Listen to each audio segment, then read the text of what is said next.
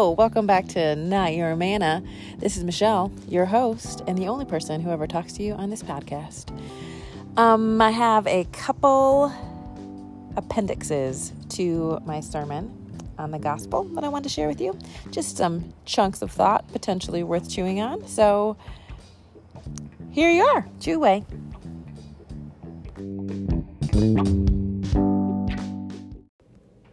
Hello there, this is Michelle. And as promised, I have some deleted scenes from my sermon on Sunday. I don't know if you all know this, but when you write a sermon, there's just never time to say everything you want to say, especially if you're me. I'm just a talker. So anyways, I have some thoughts, some addendums to the things that I said, and wanted to share them with you. So, do you remember we were talking about the idea of taking the Lord's name in vain and how his name is actually perhaps closer akin to his character? And so this is what we quoted. This is Exodus 34:5 and 6. And it says this: "And then the Lord came down in a cloud and stood there with Moses and proclaimed his name, the Lord," which is Yahweh. "And then he passed in front of Moses, proclaiming, the Lord, the compassionate and gracious God, slow to anger and abounding in love and faithfulness, maintaining love to thousands and forgiving wickedness, rebellion, and sin."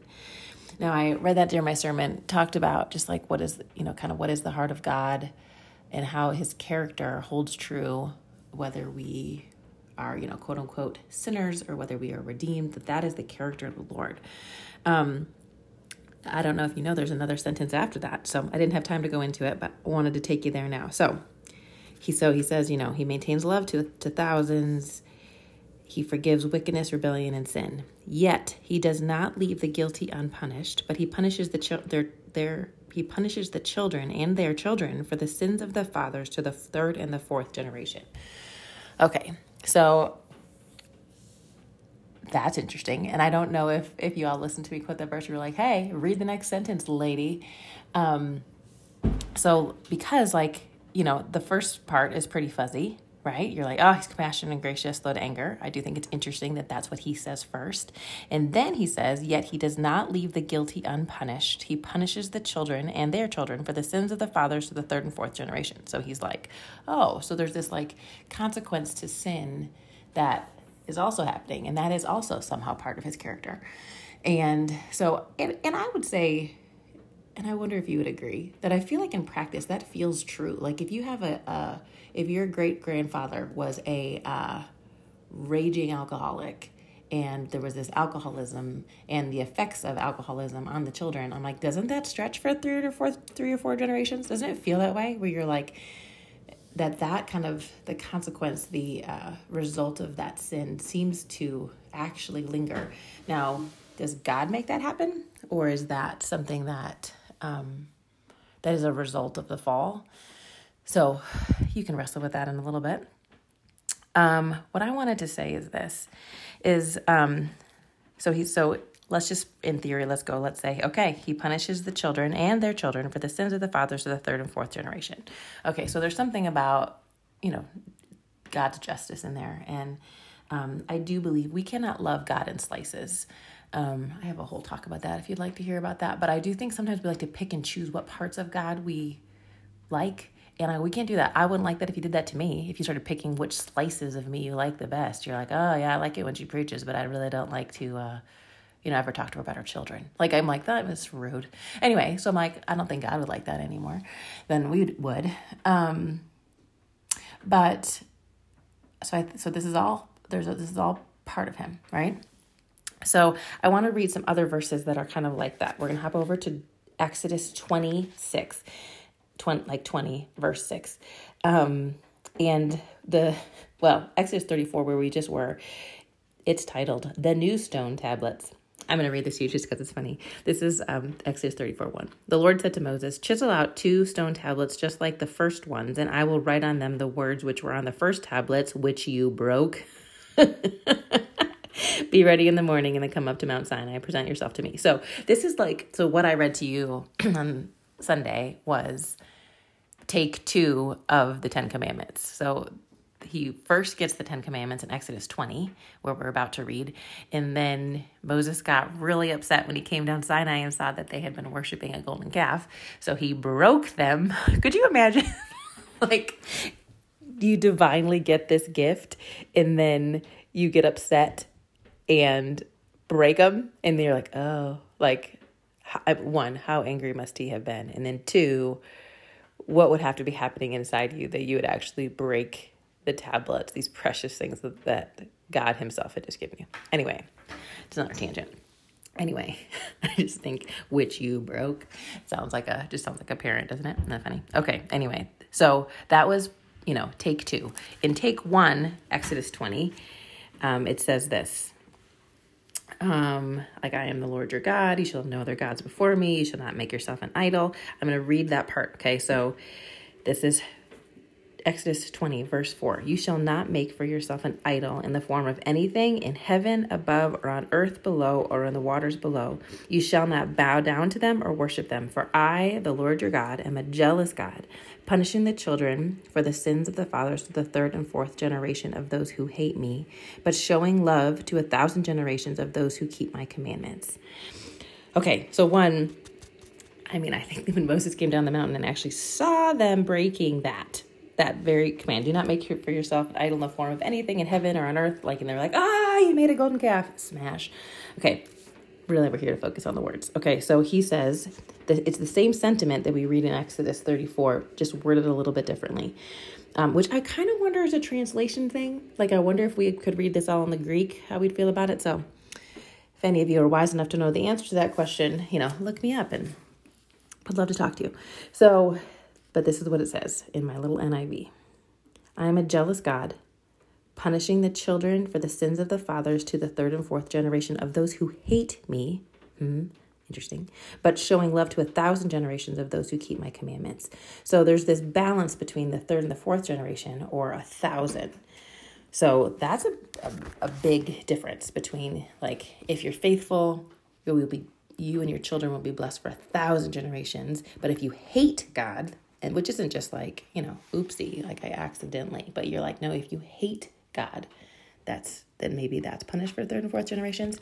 We're also going to read Deuteronomy 7:9. It says this: Know therefore that the love of your God, Know therefore that the Lord your God is God, that he is the faithful God, keeping his covenant of love to 1,000 generations of those who love him and keep his commandments. So repeatedly, we will see this over and over. When we sing the song, The Blessing, it says that, and it's like, will you be blessed to 1,000 generations? That comes out on the numbers.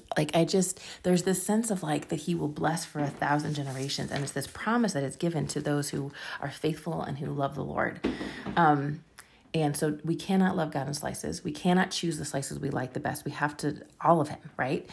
But I just want to point out what he's doing here. So let's just say we have the 3rd and the 4th generation on one hand and 1,000 generations on the other. So let's just do math, which is not my forte, but let's be really generous with the potential wrath and judgment of God and give him, that's 0.04% of punishing and 99.06% of maintaining love for 1,000 generations. And compassionate, slow to anger, abounding in love and faithfulness. So if you were to put that on a scale, we have 99.06 is the 1,000 generations, and only 3 or 4% is 0.04 of the judgment. Do you understand what I'm saying? And I don't think the point is the divine math here. I think he is trying to prove a point I think he is trying to say sin has consequences that linger 30 or 4 generations. But there's a spiritual component of what happens when we are faithful, and that tips the scales so far. He's saying, if you want to focus on the punishment, that's about 0.04%. It is not a very big percent. But the love, the faithfulness, the blessing, the compassionate and gracious God overflowing, that lasts for 1,000 generations. The spiritual implications of following him are so much more weighty than punishment. So I think we could like latch on to like, oh yeah, like in that Exodus verse, we're like, oh yeah, he's punishing, see?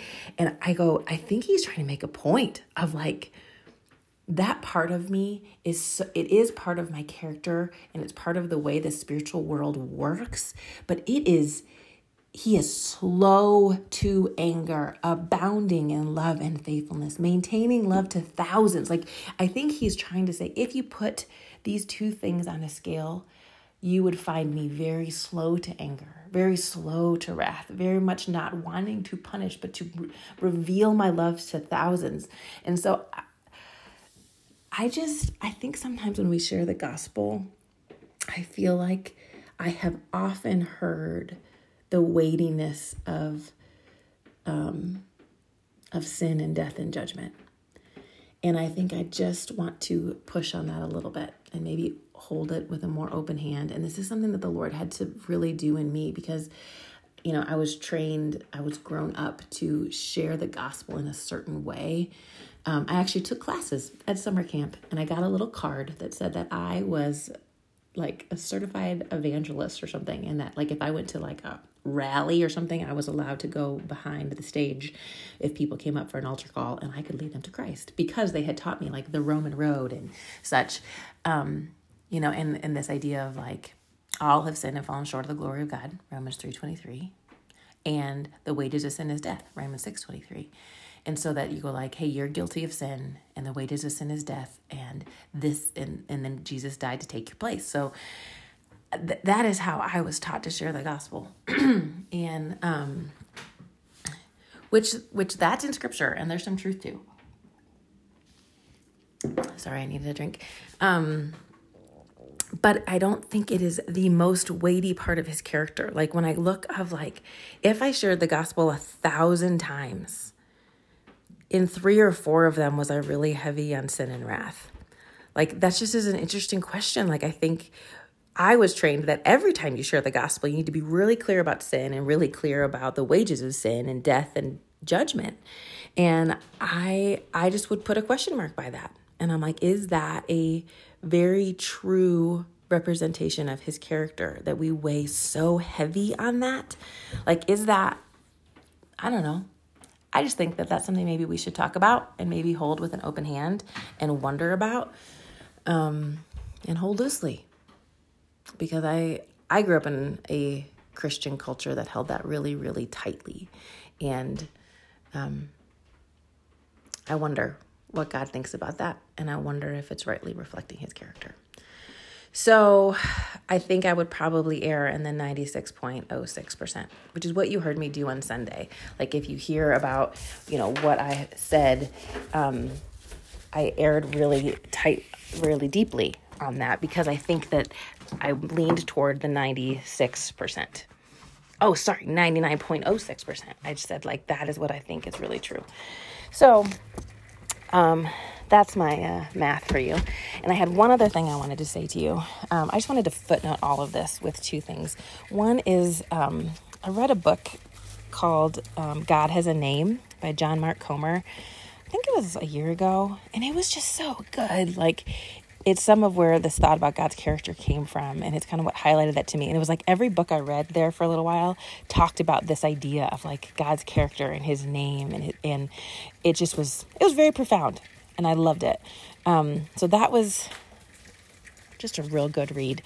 And I think kind of became a part of me pretty deeply. And then there was this other book that recently fell in my hands. A good friend of mine gave it to me for Christmas. Her dad is a pastor, and he said, this is the best book I've ever read. And so she gave it to me. She says, well, my dad says it's the best book you ever read, so maybe you want to read it. And so I, went ahead and read it. And when she gave it to me, I was like, oh, that's interesting because, excuse me, it was written by this guy. It's called Gentle and Lowly, and it's written by Dane Ortland.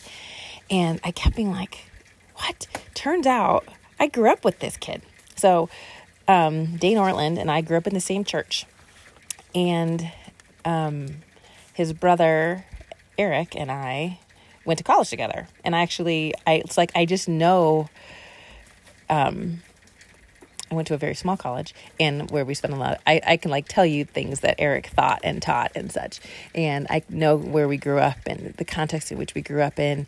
And I would say what I just said about the, 0.04% and such, like that felt very true of the way that we were raised to think about sin. And anyway, so I was reading this book, and I just wanted to shout out to this guy, because I'm like, you, my friend, were a pilgrim theologian. Like, he held loosely, like I'm trying to, the way we were grown up. And I think he was willing to wrestle and hold it open-handedly and stretch it. And I was like, oh my gosh, like if I actually read some reviews where people were like mad at him for leaning too heavily on the gracious and kindness of God. And I just was like, it was a beautiful picture to me of like, how do we grow in our faith, and how do we hold things loosely, and how do we let our ideas change over time as the Spirit reveals evidence of new things. So I'm not talking about being wishy-washy in your faith and just like,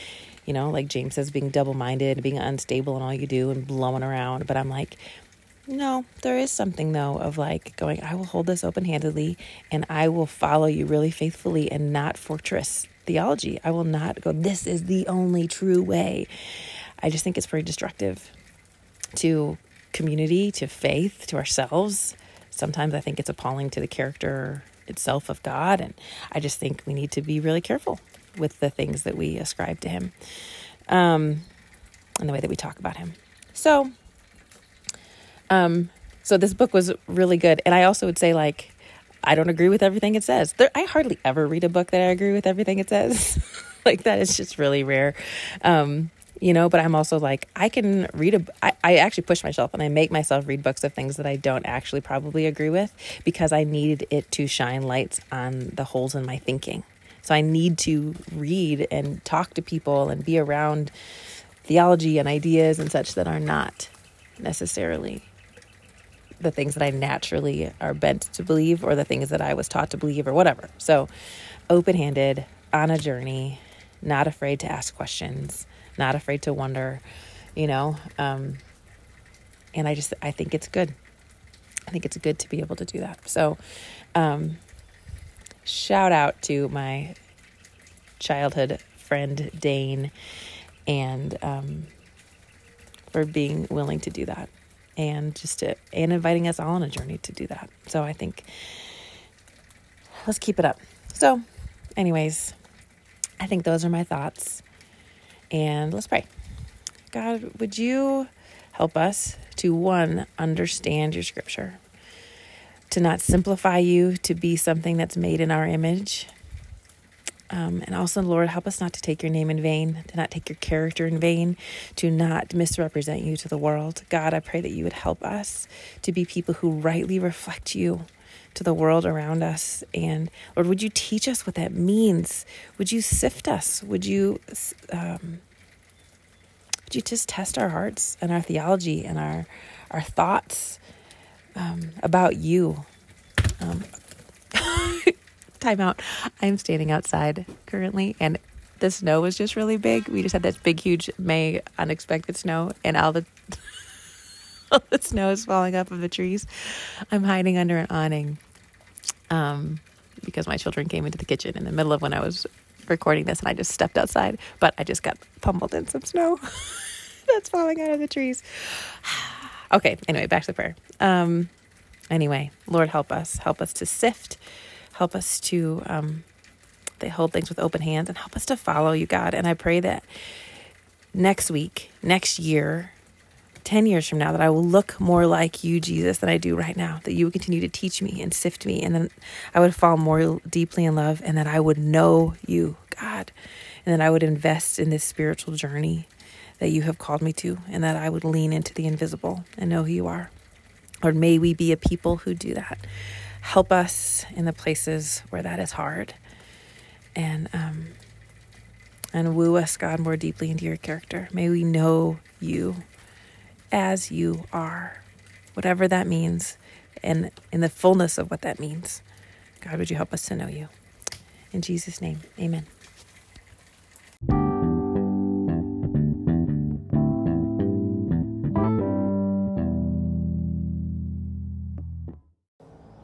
Hi, this is Michelle.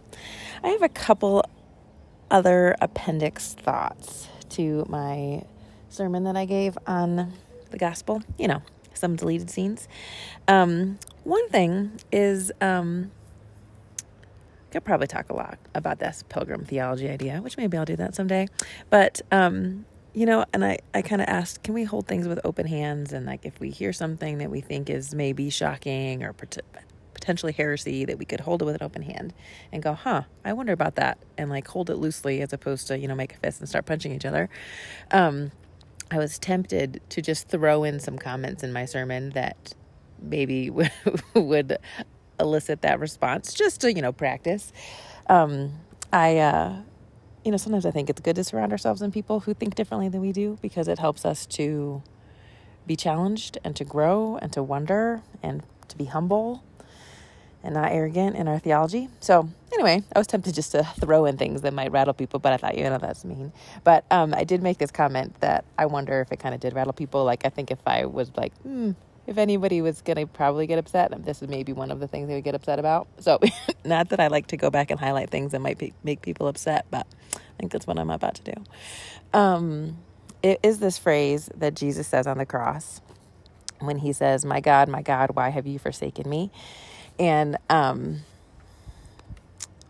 just want to throw back to my childhood pastor always said this phrase, and because it's written in here in Aramaic. It says, Eloi, Eloi, lama sabachthani. And that's how he said it.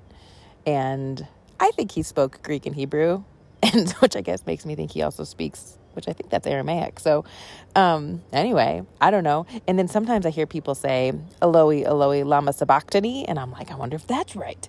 But it always just makes me think, I'm like, some things just stick with you in weird ways. That phrase is something that I have like memorized. It's just like in my blood. So you never know what you're going to say that's actually going to get stuck in people.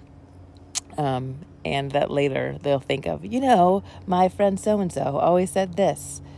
And I don't know. Anyway, that's just, that's for free. When people remember you, what do they remember that you said?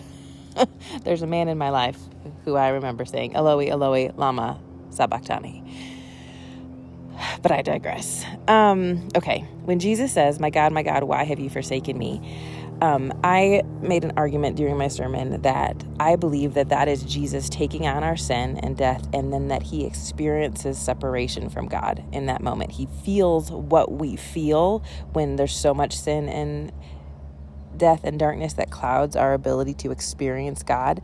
And that I said, I do not believe all of the sin in the world would be able to fracture the Trinity. That line might be controversial. Hold it with an open hand. I just wanted to explain myself a little bit. This is just, I was raised to believe that that's exactly what happens, is that God is so holy and that he can't stand to be around sin, so that he has to then abandon Jesus on the cross. And I guess I just always thought that was true. And I already explained some of this, that I'm like, I believe that Jesus tells us what God is like, and that he always moved towards sinners and he didn't move away from them. So therefore we can believe that. And I just don't think, I just don't think that, that the Trinity is able to be split. Like, I don't think that, so it's kind of more about like the nature of Jesus. I think that makes me think that it's not possible that the Father could have left Jesus, because they're actually one. Like, I think it actually would be more likely that Jesus would cease to be. Like, I think if the Father had left him, it would be like he had like evaporated out of himself. Like, when I think about like the councils and like the, all of the talk about, the various natures of God and blah, blah, all of those kind of thoughts, I'm like, some of that comes back to me in this moment. And I go, so is it possible that one part of the Trinity can leave another part of the Trinity? If they're actually one? Like, I don't know. That to me seems ludicrous. And so, there's probably some more theology behind that and kind of how I got there. But I used to really believe that was true, that the Father abandoned Jesus at that moment, and that's why he said that. But I have come to a place in my life currently where I don't think I believe that anymore. One, because of the nature of Jesus and how he moves towards sinners in his holiness, that he is fully capable of moving towards sinners, and that I do not believe it's in the nature of the Trinity to be able to abandon itself. So I do stand by. I'm like, I think he felt abandoned the way that we often feel abandoned. And we're so tempted to believe that, aren't we? Gosh, I think he just took the weight of all of that on. Oh man, think of it. But I do not think that the Trinity got splintered at that moment. And then also, of course, right after that, Jesus, the last thing he says as he dies is, Father, into your hands I commit my spirit. So like even though he feels abandoned in 1 minute, he goes, no, what I know to be true. And maybe that is why Jesus never sinned. Like, is Jesus sinless? Because even in his worst, darkest moment, when he felt abandoned by the Father, he actually was able to hold on in faith and go, Father, I believe that you are still with me, and into your hands I commit my spirit. Like, he was like, I still know you're real. 2, I know you're still with me, even if I can't feel you, and my spirit is yours regardless. Like, isn't that the point of all of this? Like, could even just that itself be the model of what it means to follow God, is to go, no matter what happens, no matter how dark, no matter how heavy, no matter how tempted I am to believe that you have abandoned me, or maybe even that you're evil or that you don't exist, I will hold on to faith against all odds and trust that you are with me and that you are real and that I will commit my spirit to you no matter what. I think Jesus modeled that. He did not break faith in that moment, in the darkest moment of being crushed and killed by sin. So I think that is faith. And then into your hands I commit my spirit. What a beautiful thing to get to say that in the midst of such darkness. So those are my thoughts. I probably have more. I always have more. But those are some thoughts about that. And, go on your own journey. Ask some questions. What did Paul say to the Bereans in Acts? He said, go test for yourself whether these things are true. And I think anytime we like read anything, hear anything, we have to go, is this real? Is this true? And we got to chew on it for a while. Like, I just think anytime you read something or hear something, you just swallow it whole. And I was like, I would just never do that. I always want to take the things I read and think and hear and whatever and hold it before the Lord and pray about it and go, is this true? And will you show me? And scripture says that every matter will be established on the account of 2 or 3 witnesses. I think that is true. I think that like when something is true, you will run into 2 or 3 witnesses about it. Like in scripture, God is just really faithful to if he's trying to show you something, I think he brings multiple witnesses to you, which sometimes are like other people. But I think it's often other scriptures that kind of bring things to you that you go, oh, and then you get 2 or 3 witnesses around an idea. And then you start going, okay, that might be true. So sometimes when I hear an idea that I feel like maybe is like rogue or something, and then I'm like, could that be true? And then I go, Lord, give me some witnesses. And I hold it with an open hand and I say, God, will you show me? Or show me witnesses to the contrary, But I think a willing heart, God is open to lead. And it's not about arriving somewhere, but being on a journey. So, Jesus, will you help us? Will you help us to hold things loosely? Will you help us to follow you? Thank you, Jesus, for the example that you gave us on the cross of in the midst of such darkness to then commit your spirit to the Father, to believe what was true in the midst of an impossible moment. Or teach us how to live like that. Teach me how to live like that. Pray for your help. In Jesus' name, amen.